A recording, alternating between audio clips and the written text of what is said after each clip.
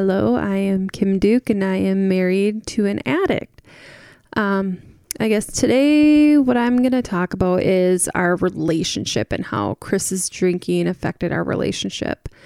So I guess the first time we talked about when it started, the drinking, it's been progressive over years, and we would have lots of conversations, and towards the end when his drinking got really bad, it was us talking, probably me talking once a month about Chris stopping or slowing down on his drinking. And it was heated conversations, not arguments, where I would explain to him about his drinking and how it got excessive. And he would make excuses all the time. You know, he wasn't getting drunk. He wasn't drinking that much. When I pointed out it was every day, it was always an excuse, and I would just get angry and kind of shut down, and not really, it was hard because every month I would bring it up, and it was the same argument over and over again. And it got to the point where I was so tired of the same argument over and over. I started to actually resent Chris quite a bit. There were moments where I didn't know if I wanted to be married anymore. If this is what my marriage was going to be like. There were, he would go to work all day. He would come home, or he'd go to the liquor store, buy a 6-pack, come home, come down to his office and drink.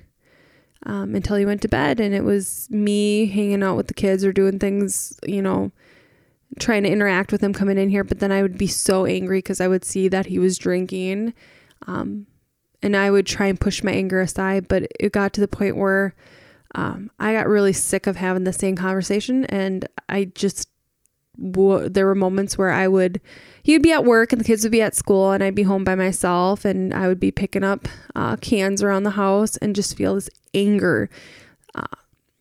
And there was a point where I was so upset that I actually went into the notes on my iPhone and figured out our separate bills, to try and figure out if there was a way for me to actually make it with the kids in our house, without Chris here, and how much his bills would be if he could make it without being married.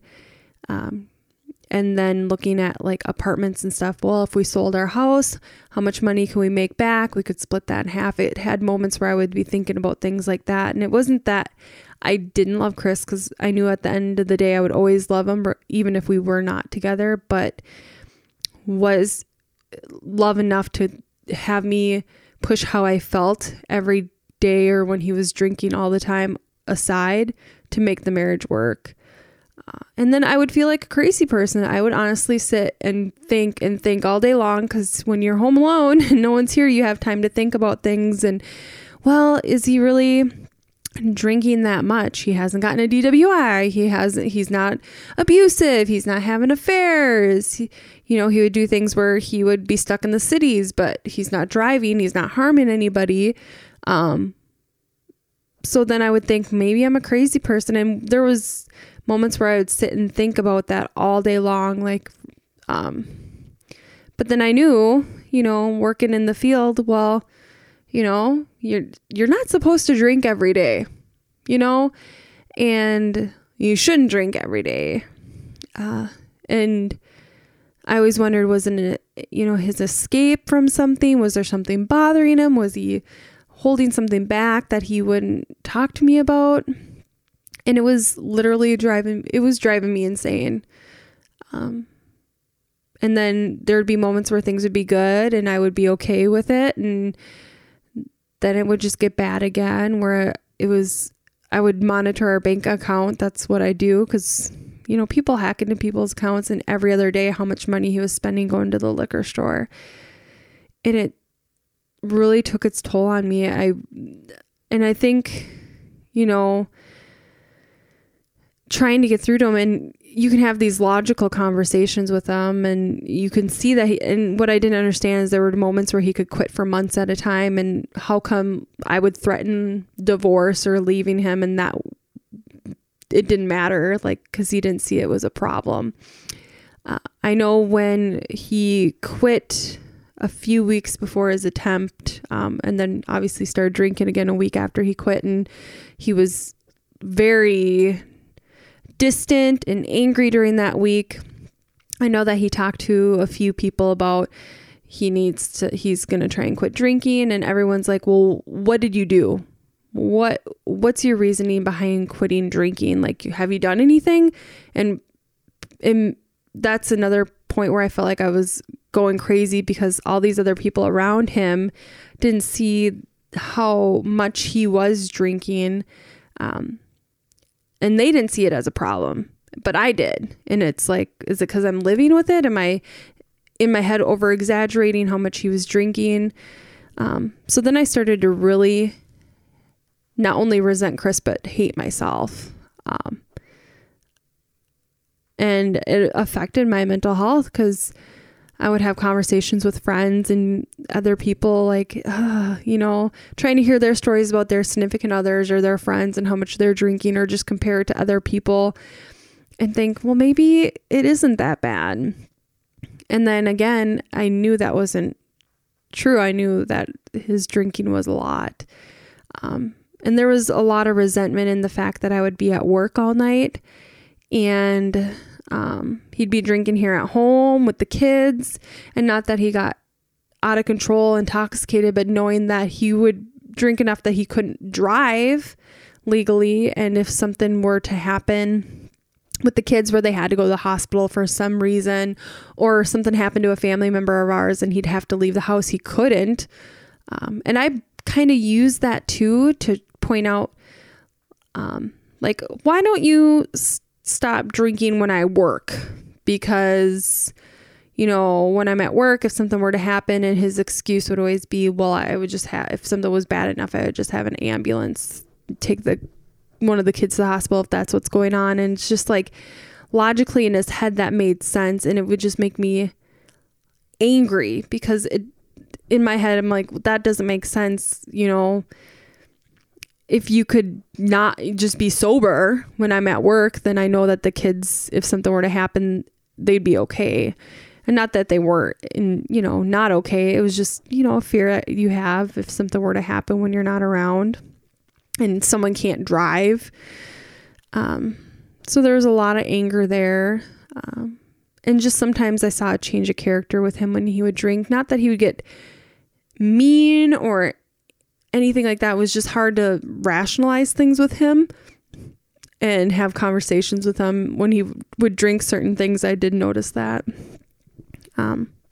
So that was, lots of anger with that, and feeling like I was losing my mind all the time. And that's an awful way to feel and live with someone that you want to spend the rest of your life with, but then there are moments where you feel like you can't live with that person another day. And it was so hard, because those good moments were good moments, but there was always that fear of, well, if we go somewhere, Chris is going to want to drink. I know the first time we went to California, that was a big fear of mine, because everywhere you go, you can drink, and we're on a trip, and is it going to revolve around drinking? And the first time we went to California is kind of a blur. It was a couple of years ago, but I know we went a year ago, just Chris and I. And I mean, it wasn't bad then, but with the kids, I got, we'd go places, and I don't drive in California because it's awful driving there, and worrying that what if he drinks too much and can't drive, and now I have to drive, or if something happens, there's always this fear around it.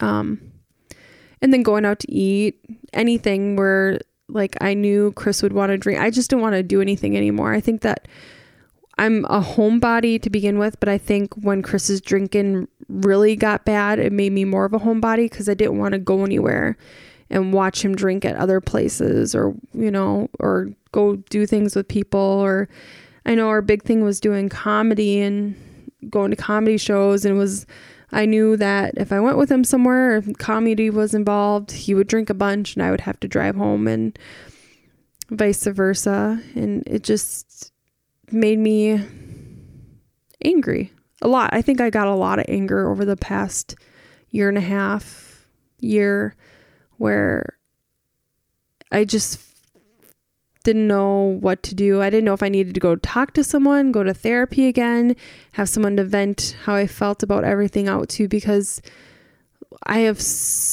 a lot of friends that have significant others that drink, and it's just hard because it's like, it's such a socializing experience, alcohol, unfortunately. And we live in a state where I don't know how many people have a DWI, or, everyone knows somebody that has a DWI, or multiple people.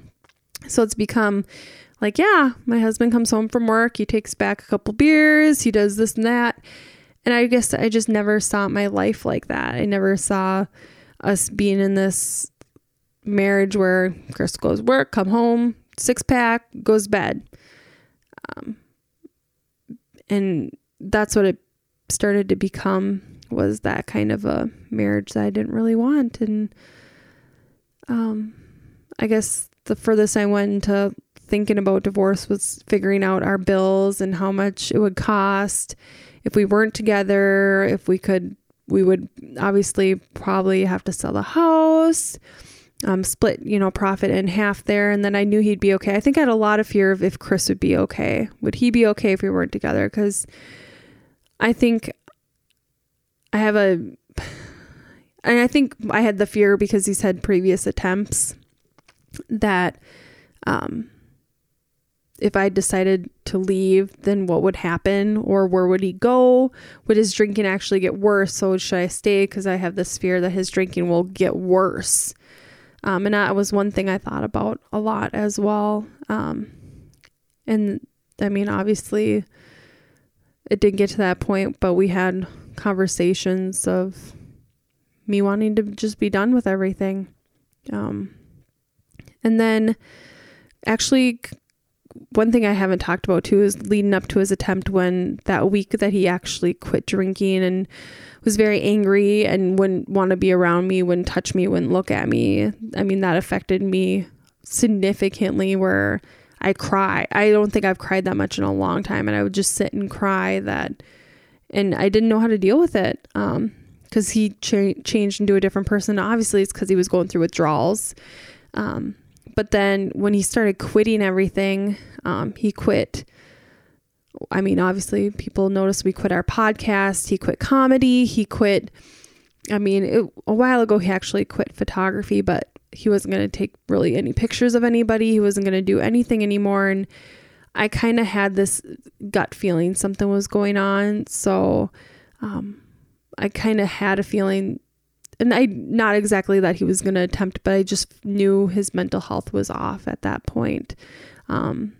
So I was trying to hold on to whatever I could and try and figure out how to make him better without saying it. And, obviously he made that week without drinking and did start drinking again, which I didn't know. So that was hard. And I already talked about kind of his attempt, and I guess I can talk about what I went through while he was gone, in treatment or in the hospital. So when he was in the hospital, it's hard because I have such a close relationship with him, and not having him here and not being able to talk to him all the time. And, visiting hours, you only have certain periods of time, and kids would be there. So I felt like we didn't get to have serious conversations and kind of understand what he wanted. And I listened to the first podcast and heard about how it was 5 days until he decided that he, had a problem, which was very eye-opening for me, because I thought, I talked about treatment pretty early on for him when he was in the hospital, and actually looked at Hazelton, and I was the one that reached out to them initially and seen if insurance coverage and whatnot. And so that was interesting to hear. But thinking back, like I wanted to visit all the time and be there all the time, and I was worried the more sober he got, the less he'd want to stay in our marriage. And I don't know where that fear comes from, but I did tell him, one time, like I felt like he was intoxicated for the last how many months every day. That maybe that's why he was attracted to me, or that's why he wanted to be, everything seemed okay, even though we'd argue about his drinking. So that was, a fear I had while he was there. And then, he comes home, he's sober. And then while he was in treatment, we had really good conversations, and I could see, our marriage on a mend, and it was better. And it's, he's been home now for I think today was 3 weeks he's been home, and our marriage couldn't be any better. And we're very open. We talk about things, and we've always been like that. But I know that anger and resentment is gone. I see all the progress he has made and how he's worked on himself, and, him with the kids. And, family wise, I guess I can talk a little bit about how it affected us as a family. Obviously, he would be in his office all the time drinking, and I don't think the kids really noticed the amount he was drinking. They kind of always, since they were little, would make jokes about the beer store, getting dad another beer. And they haven't, honestly, since Chris has been home from treatment, said anything about beer or anything like that.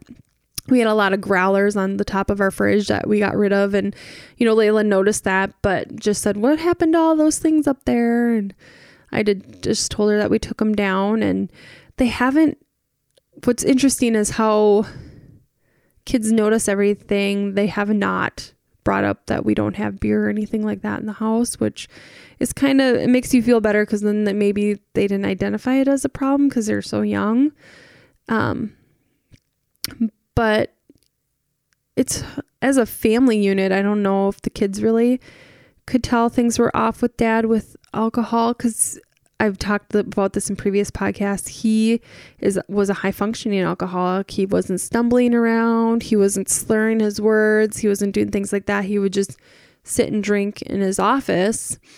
And then mom and dad would have talks in his office, which the kids obviously were not a part of.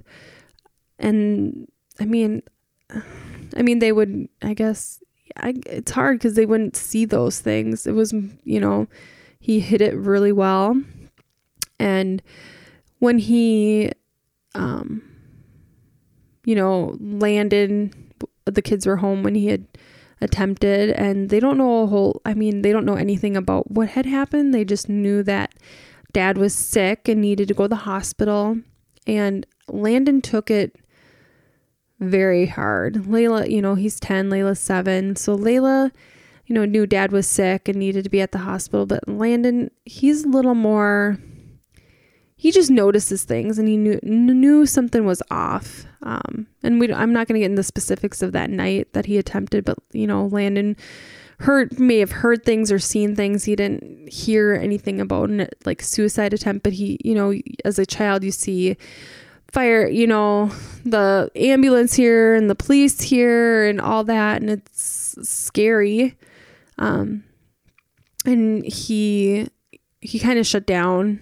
And I did keep them out of school for a couple days and tried them getting them back to school and back to their normal life. And we did visit, dad or Chris in the hospital. And, he didn't ask me a whole lot, just why was dad, what was going on with dad? He'd ask questions like that. But I actually went and talked to a child therapist, a psychotherapist, about how to talk to Landon about all this. And she gave me some tips, which she gave me this worksheet that was amazing. And she kind of said that let Landon start the conversation. Let him be the one that brings it up. And he never really did. He would just ask, what was going on that night. And I would ask him, a question back like, well, what do you think was going on that night? And he didn't know. And, then Chris came home for 3 days, and we had to have the talk before he went to Hazelton that, dad's going to be gone for 28 days. Dad's home. And then Chris worded it really well for the kids that sometimes adults have an illness inside them that people can't see. But they need special doctors or special people to kind of work on that. And so then, the day that Chris went to treatment. The kids went to school normal. And I know Landon had a really hard time after school. My sister-in-law picked them up and was there for them and there for Landon. And we did let him know that we get to visit Dad and we get to talk to him on the phone. And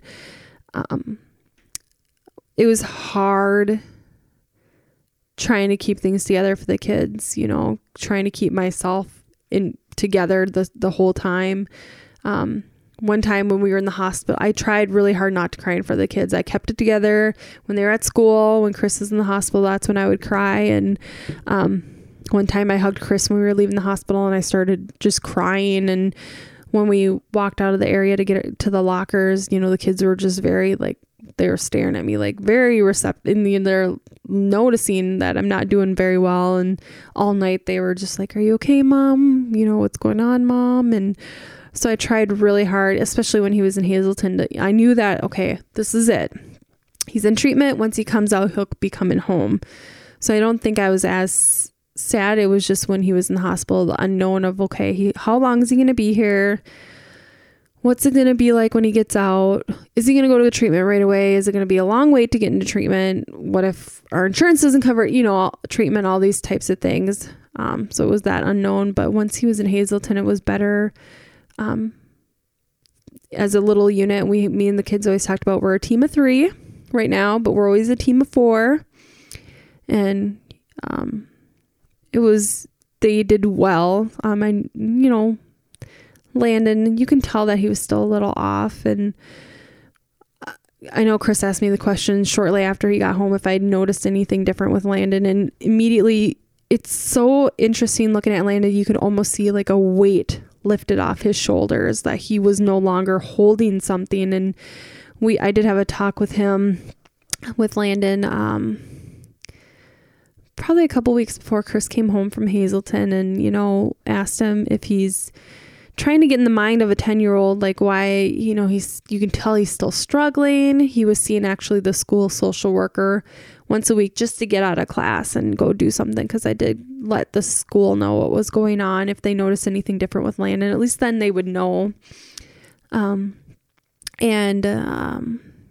said, "Are you worried that Dad's going to come home from this other place he's at and have to go somewhere again?" Because as a child, your dad's gone for 8 days in a hospital, comes home for 3 days, and now is gone for 28 days. And I guess I tried to think of what would my fear be at 10. Well, it would be that my parents not going to come back again. And, he acknowledged that that was a fear of his. And so I just let him know, nope, once Dad comes home, he's going to be home. And I was hoping that would help him, not be so worried about whether or not Dad was going to stay home. And when the day that Chris came home,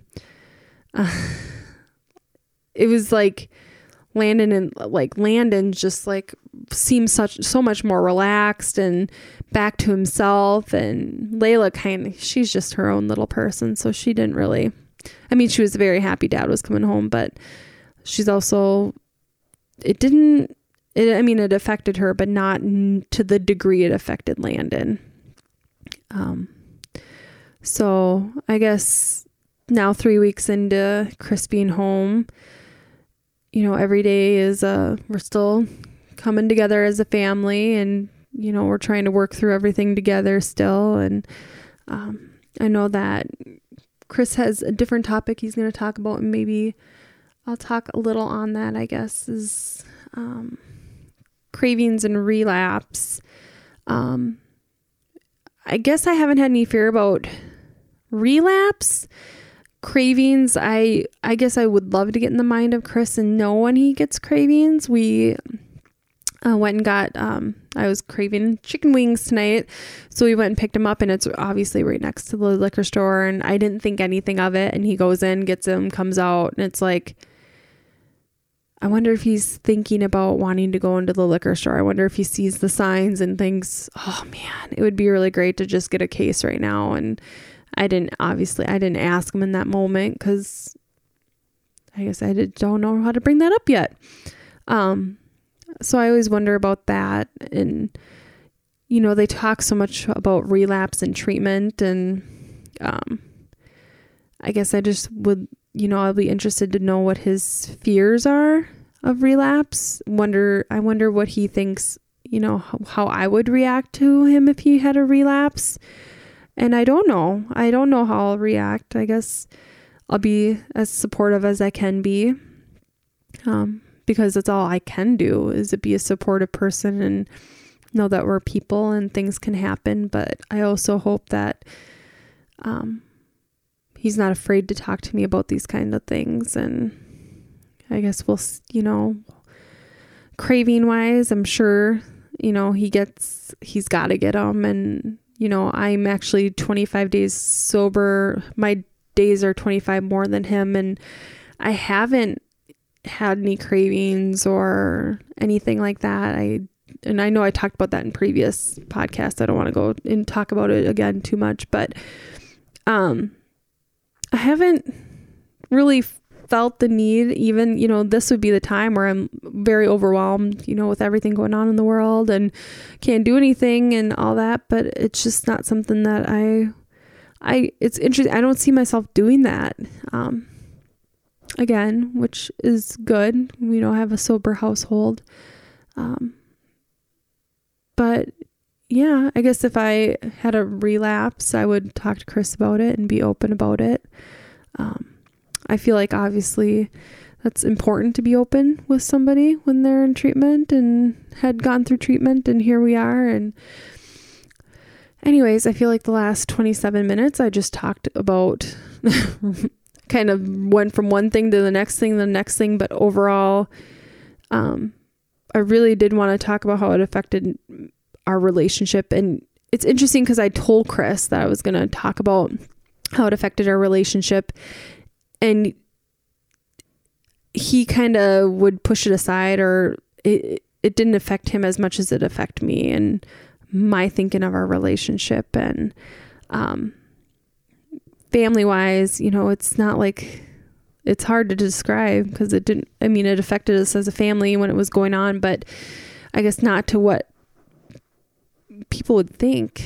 But mainly, I wanted to, talk about that, and hopefully maybe people will have more questions, but, lots of, I guess, anger, resentment, and maybe, I thought about going to Al-Anon even before Chris thought he had a problem, or I thought Chris had a problem. And I talked to people about it before because I had a family member that had struggled with, alcohol and addiction. And I thought maybe that wouldn't help me understand it too. And, thinking back, I really wish I would have done it. And Hazelton has a really great family program that I hope I can still maybe go to, or, get some information on, just because right now they're obviously not doing it with people not being able to be together. But then I could learn more about how to think about addiction differently as a family member. But what's been helpful is, just talking with Chris, because he knows, he went through some treatment and understands it. And he's the guy. He was the guy that went there, and he gathered a lot of information, and he talked about people that were in the family program there and what they learned, and how it, I'm just very grateful, because you hear a lot about how addictions can ruin a marriage or a relationship. And if anything, through all this, we're stronger than we've ever been. And, I would talk to his parents and family members that I'm here. You hear about family member, relationships that don't make it through treatment, or people that just can't deal with it. And that was never, when he went to treatment in the hospital, that was never an option not to work through things. It was always, I'm going to do whatever I can to make sure that our relationship works out in the end. And yeah, and we're here 3 weeks later, and things are great. And, I'm glad I'm doing this podcast with him, and, sharing all this with everybody who listens. And I hope we can keep this going, and I hopefully help somebody out. And I know I say that a lot as well. But yeah, here we go on to Chris.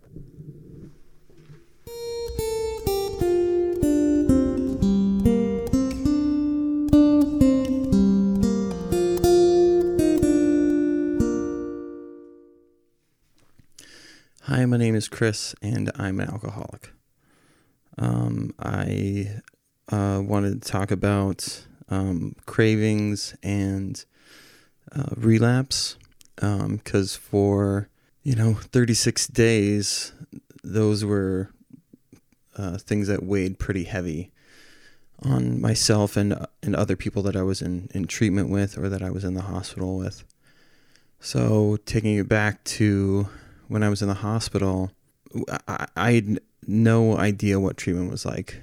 I had no idea what it was going to look like. And like I've said before, I had these 2 mini shooters in my jacket, planning to be able to drink those when I would get home, not realizing that was,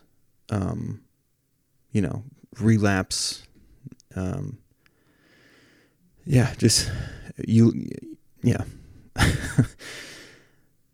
It's tough to process. Sorry. While I was in the hospital, I was very unsure as to what was going to happen once I got over to Hazelden, the facility that I was at. And when I finally got there, the first day I had a buddy, and they are just assigned to walking you around, telling you what the chores are going to be for the day, and house duty shit. Similar, you have roommates, so you're going to have chores. We did our walkthrough pretty quickly, and we're taking a beat at this table, and I asked him how he ended up there, and he gave me like a brief kind of synopsis of how he got there, and I told him how I had got there, and we had very similar stories, and he was moved by that. He's somebody that kind of believes in something greater, and wanted to let me know that like it meant a lot to him, that he felt that there was some reason that we were paired up together, that he was my buddy that day. And turns out he was right. Like he made a big difference in my time there. But the reoccurring thing that kept happening, so let me step back. Every single day I wanted to drink, for sure. While I was in the hospital, I would have thoughts of like, if I, gummed or cheeked these meds that they're giving me and kind of took more later, would that get me high? If I, is there a certain medication that I could snort and get high from? Like there's all these thoughts that even though I had tried to kill myself, I still like had this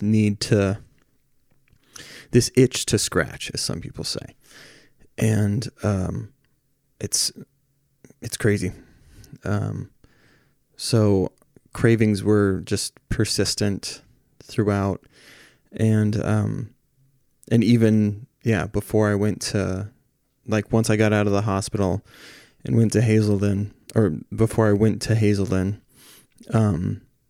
the treatment facility, I was in this office, and if you look back on our previous episodes, you can see that there were like empty liquor bottles and beer bottles and things like that around, that like some that looked cool.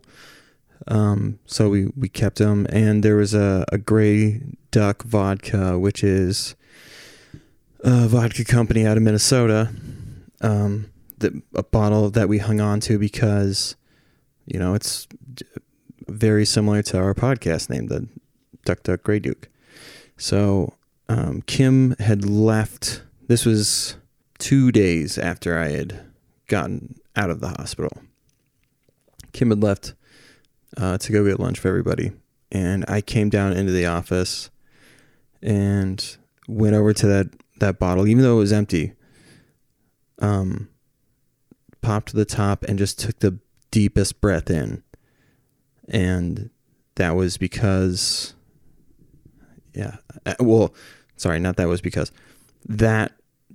doing that, it like this massive flushing calm came over me.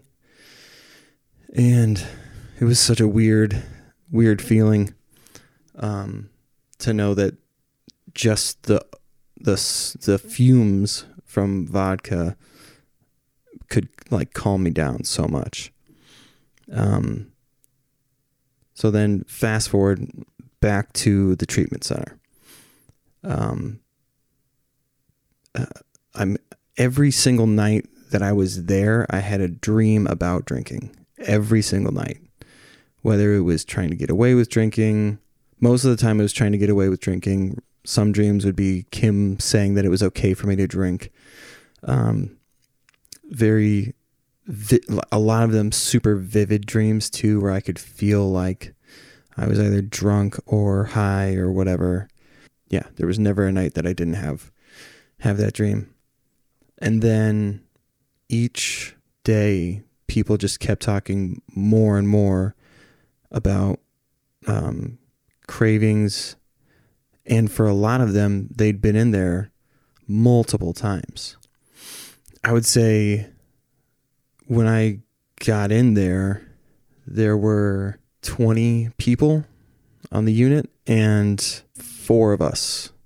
It was our first time ever in treatment, which is a fucking scary statistic, man.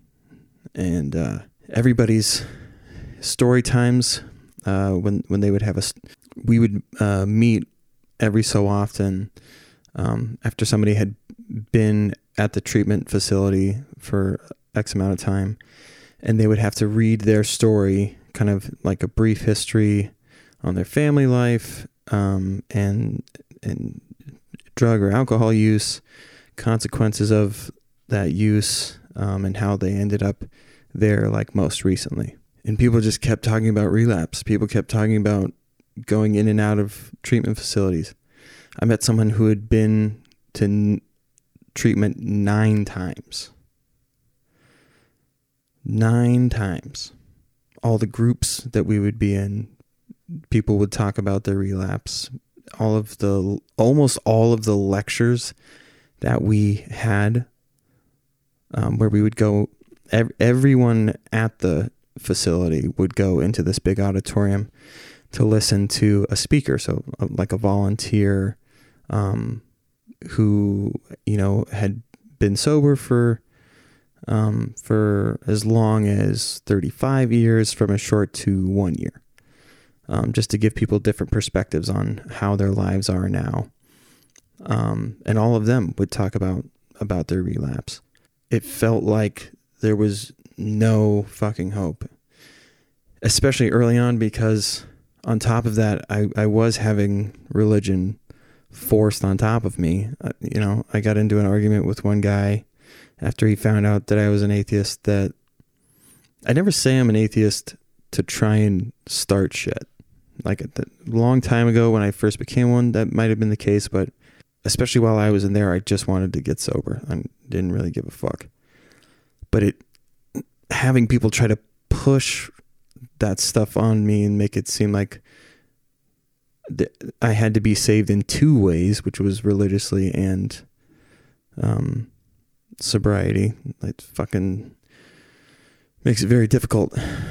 So anyways, these people would constantly say how they had relapsed and relapsed and relapsed and relapsed and relapsed. And no groups or classes that we were in talked about how to avoid relapse. It was all just fucking disparity. It was very scary. There was another person that I was in there with. We had a lot of similarities, certain similarities that I don't want to say because it could, people might be able to figure out who that person is. So I'll just say that we both have kids, and after we found out that we had these other things in common, we kind of latched on to one another, and we were both feeling the same amount of like hopelessness. Like he would be in a group at the same time that I would, like, but in separate groups, and we would meet back up at the smoke pit, which is where all the good ideas happen. And just talk about how fucking terrifying relapse is. And so this time when I had like this big epiphany, because relapse is still very fucking scary. Don't get me wrong. I have not like perfected anything. This is all still a learning process, and I'm still in like what counselors consider the danger zone. So I'm not gonna pretend. And that's another scary thing, is like having to accept that I am still very susceptible to this shit. And it's not hard for me to say, to like imagine me drinking. You know, I'm not seeking it, but the world is fucked up right now, and it's the choice is almost kind of made for me. Like when I was in treatment and in the hospital, I got a phone call. In the hospital, the decision was made for me to not use. When I was in treatment, the decision was made for me to not use. It wasn't difficult to stay sober in those conditions, because the conditions are perfect to stay sober. So one day we had a new person come in, and he was kind of an older gentleman. This was his 5th go round. And it kind of seemed, I don't know, it was hard to gauge whether or not he wanted to be there or not. And it just seemed, I don't know, it was hard to read him. And we were out at the smoking pit, and I was just like, kind of, because I was so scared of all this stuff and feeling depressed, and then having this guy be one more example for that day, I was like, I just was blunt. I was like, hey man, why are you doing this again? What's the point? What, if you're just going to relapse, like why do this? And he was like, I don't know, man. I have to, I have to survive, or I have to try in order to survive. And it was a huge, like without a doubt, biggest like light bulb moment when I was in treatment was this guy saying that he had to survive. Because I was like, holy shit, that's, when you break it down, that is completely all we're trying to do. Something in us is broken, and we need to figure out how to survive without that substance. And that changed the whole scope of things for when I was, for myself and this other individual that I befriended. And I thanked that dude more times than I can count after hearing him say that. Because I was just like, every time I would hear relapse after that, I would try to ask a counselor or whoever, anytime that I could, how do we avoid that type of a relapse that you're talking about? Or how do we avoid, there's something called a dry drunk, where if you're not going to meetings and trying to better your sobriety, you kind of, even though you're sober, you're not sober minded, and that can lead to relapse as well. And there's, I wish I could remember the phrase for it, but there's a relapse before a relapse, which is to say the conditions are perfect for you to end up in relapse. Like you're not taking it. So it's this similar to that dry drunk thing where, or they can be one and the same thing, where you're not taking care of yourself. And just because you're sober, you think that you've achieved this thing, but you haven't put up the safeguards that you need to in order to stay sober. And so when a situation presents itself in just the right way, using again, drinking again happens without thought, really. And then you're fucked. That's so for me, I kept thinking about how I don't want to downplay Alcoholics Anonymous, but there's even the agnostic version of it. There's still a religious feel to it. And even though I don't want it to bother me, it does sometimes. And that's, and I plan on getting over that eventually. But the thing that I kept thinking of when I found out about how your dopamine levels get fucked up, there's this movie called Pleasure Unwoven, which describes this whole addiction thing very well in a objective manner, as objectively as possible, which is to say that people with certain genetics or certain background, or if they're introduced to certain things too early on, they have a higher chance of becoming addicts long term. And then that whole dopamine level getting fucked up, and your brain becomes incapable of discerning the message that your midbrain sends to your prefrontal cortex. It's unable to discern what's a bad decision and what's not far too late. So that's why people get immensely depressed. That's why I got immensely depressed when I would drink, especially towards the end, because we feel like powerless, completely powerless. So for me, when I learned that stuff, I thought, oh, okay. There's no, if that whole survival thing is what my driving force is, then I need to not just sit in chairs and do that whole community thing, which is important. I don't want to downplay that shit. I genuinely don't. But for me, there is a lying beast that could attack at any fucking moment without me knowing. And that split second where my prefrontal cortex needs to say, nope, don't do that, it might already be too late for me. Plus I have ADD, depression, anxiety, all of these other things that I'm already dealing with. So the mental health part of it became immensely important to me. And trying to externalize that aspect of myself. And so when I have cravings now, it's in a way that I can look at it externally, like I said.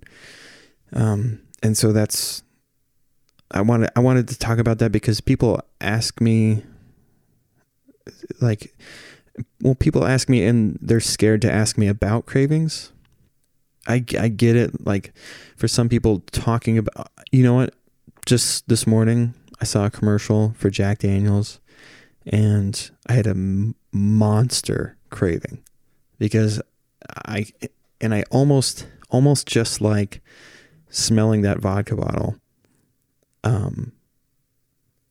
I could just feel that calming sensation about when I would drink. I had my method, which was drink X amount, and 5 minutes from now, you're going to feel 10 times better.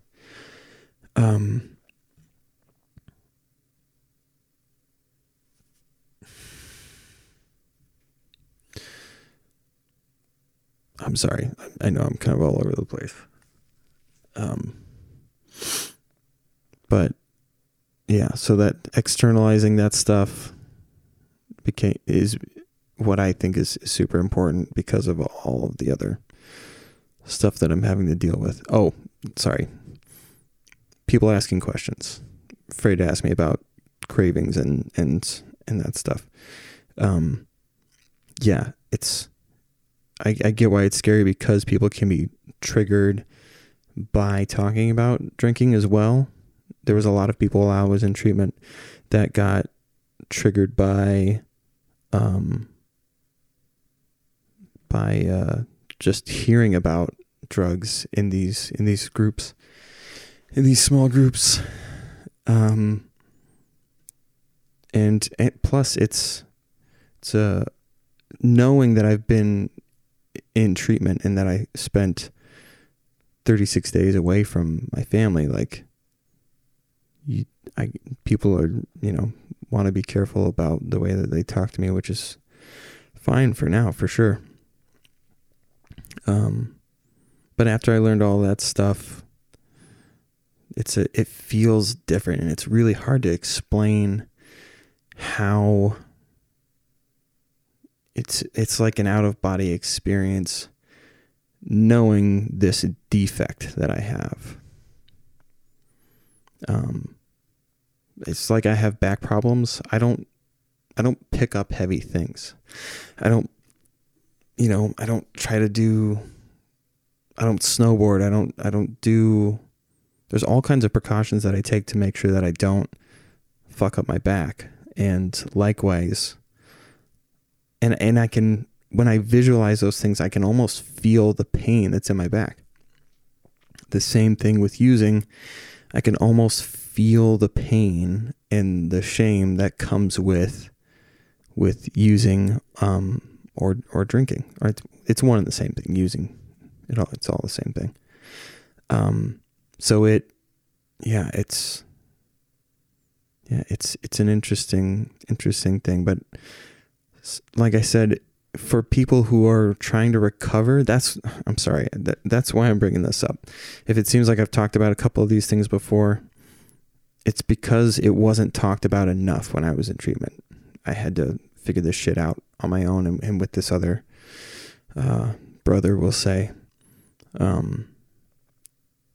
because it's fine. And when you're telling people that they need to find groups and find meetings and find sponsors and things, and then you have a pandemic happen, that's a terrifying storm, terrifying perfect storm for some people when it comes to trying to recover. So it's important to be able to figure this shit out, and to know that relapse is a real thing and it's a scary thing. That you have to have your guard up and think about those things in the same way that I think about the injury that I have in my back. Or the example that they give a lot is if you're a diabetic, you have to take insulin, and nobody thinks any less of somebody for having to take insulin. And I don't think people should think anything less of someone who is taking extra precautions to make sure that they don't relapse. Whatever they have to do, because again, the most important thing is that you have to fucking survive. That's step one. Survive. Because then, as long as you're surviving and healthy, you're going to be able to take on a lot more. I think that all is super important. And I think NA meetings have a lot more to offer in that realm. Narcotics Anonymous, at least from what I myself and these other people experienced, because they got a late start to the game. There was a lot more shame, and it was more taboo to talk about narcotic addiction, so relapse and things like that. They didn't have tools. They didn't have Alcoholics Anonymous. Like people in those meetings would kind of shun. It was weird. It was a cliquey thing, I guess, back in the day. I'm not super well versed on it, but if you are not vibing with Alcoholics Anonymous meetings, find a Narcotics Anonymous meeting. Find a brother in Narcotics Anonymous, because when it comes to addiction, it doesn't really make a difference. There's may be certain life experiences that are slightly different, but addiction is addiction. And if you're trying to survive, man, talking to those people about relapse is a good fucking resource, I think. Because from what I found, a lot of those folks had way more experience with it. And even though they'd been in and out a bunch of times, they had so much to offer in those meetings that would, I always found super, super, super, super important and appreciative. Okay. Today, I have got a letter, and again, if you've got questions that you want to ask us, you can send those in to duckgrayduke at gmail.com, and we can answer them there. Otherwise, you can message our Facebook page, duck.grayduke, on Facebook as well. And that's Duke like the college, not Duck.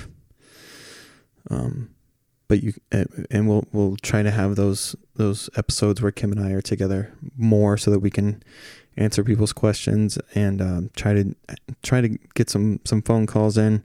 I know we got a couple coming up that I'm excited for. I think the people that are gonna call in have a lot to say, and I'm excited to hear from those individuals.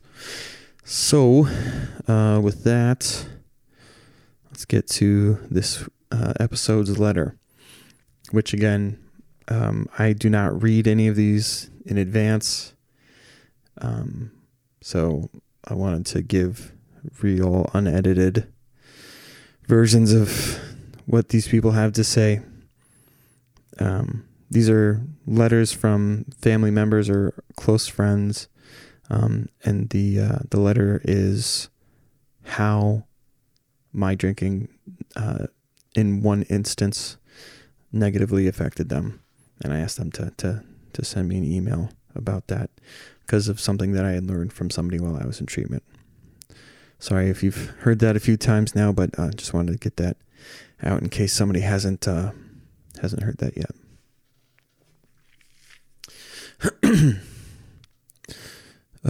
I've been thinking about this letter for weeks now, or for weeks not knowing what to say. How your drinking negatively affected the family and me. It's been hard for me to rationalize my thoughts and get past some feelings of helplessness and anger. You and Kim would visit, and we would drink and have a blast a few weekends a year at our place. Those times weren't negative at all for me. If anything, they were some of my favorites. The other side was when we visited y'all, whether at your house or at your parents'. It was like a game of how do we drink and not get caught. I didn't see it as much an issue, but I think I was ignorant as to how much you were drinking.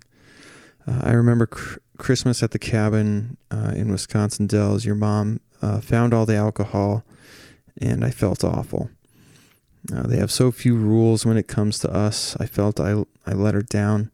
That wasn't just you, it was all of us. A big piece of all of this for me is the kids. I just listened to the first episode, and I'm not sure if you two will discuss the kids and all this, but those two are where my worry now lies. What have the kids heard and seen over the years? What did Landon see that night? What would have happened if your attempt would have been successful? How could we ever explain it to them? What questions will they have down the road? In terms of negative effect, I think this is the piece I can't let go of. I'm mad you let it go that far. I'm mad Scott and I didn't see something. I'm mad we didn't know, so you could... sorry. I'm mad we didn't know, so we could move past jokes and ask serious questions. I'm mad that you don't understand how much your family loves and needs you. But I'm most mad that I can't fix it. But I promise I'm in this with you. I may be mad, but you are family and I won't ever turn my back. I love you and can't wait to see what this brings. P.S. This is the most serious, one-sided conversation we've ever had. I wish that wasn't true, and we knew each other on a much deeper level.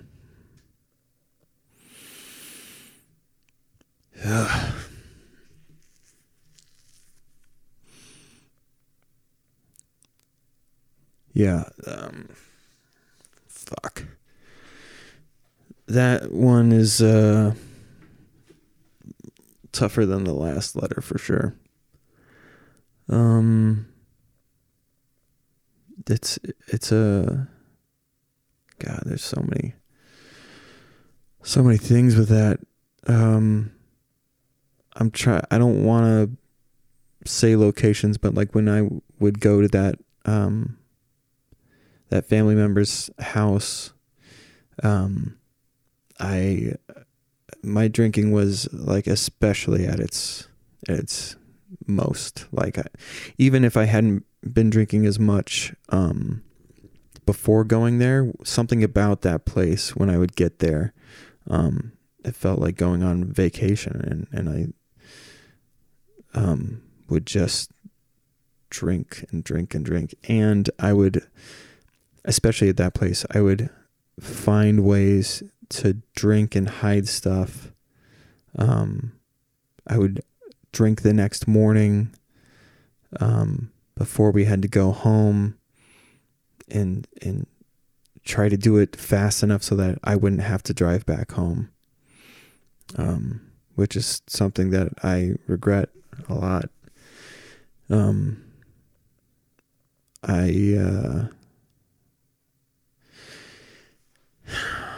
That family especially, like we've had differences in opinion on certain things, but I think that those things probably would have been easier to talk out and to get over had I not been drinking so fucking much. And my drinking would influence that other family member, their significant other, to drink more too. Like, we would just buy alcohol, just hand over fist, man. Drinking so much, making games out of it. And we had such positive experiences for the most part. But then the bad experiences, because there was more than one, would be so far on the other spectrum of the good times that we would have. And I gotta own up to my end of that, like big time for sure. This all fucking hurts a lot, having to like re-go through this stuff, because you feel like you've progressed and like you're not that person anymore. But at the same time, I was in treatment or in the hospital the whole time, so nobody felt like I was ready to even try to start to say these things to me, to try and be honest and talk about the consequences of the shit that I did, the way that I would act. So it's time that stuff start to happen for sure. And even though this sucks, I'm glad that I'm doing it, because I want these people to feel better. Like the reason why we're doing this, I can't go to meetings like physically, and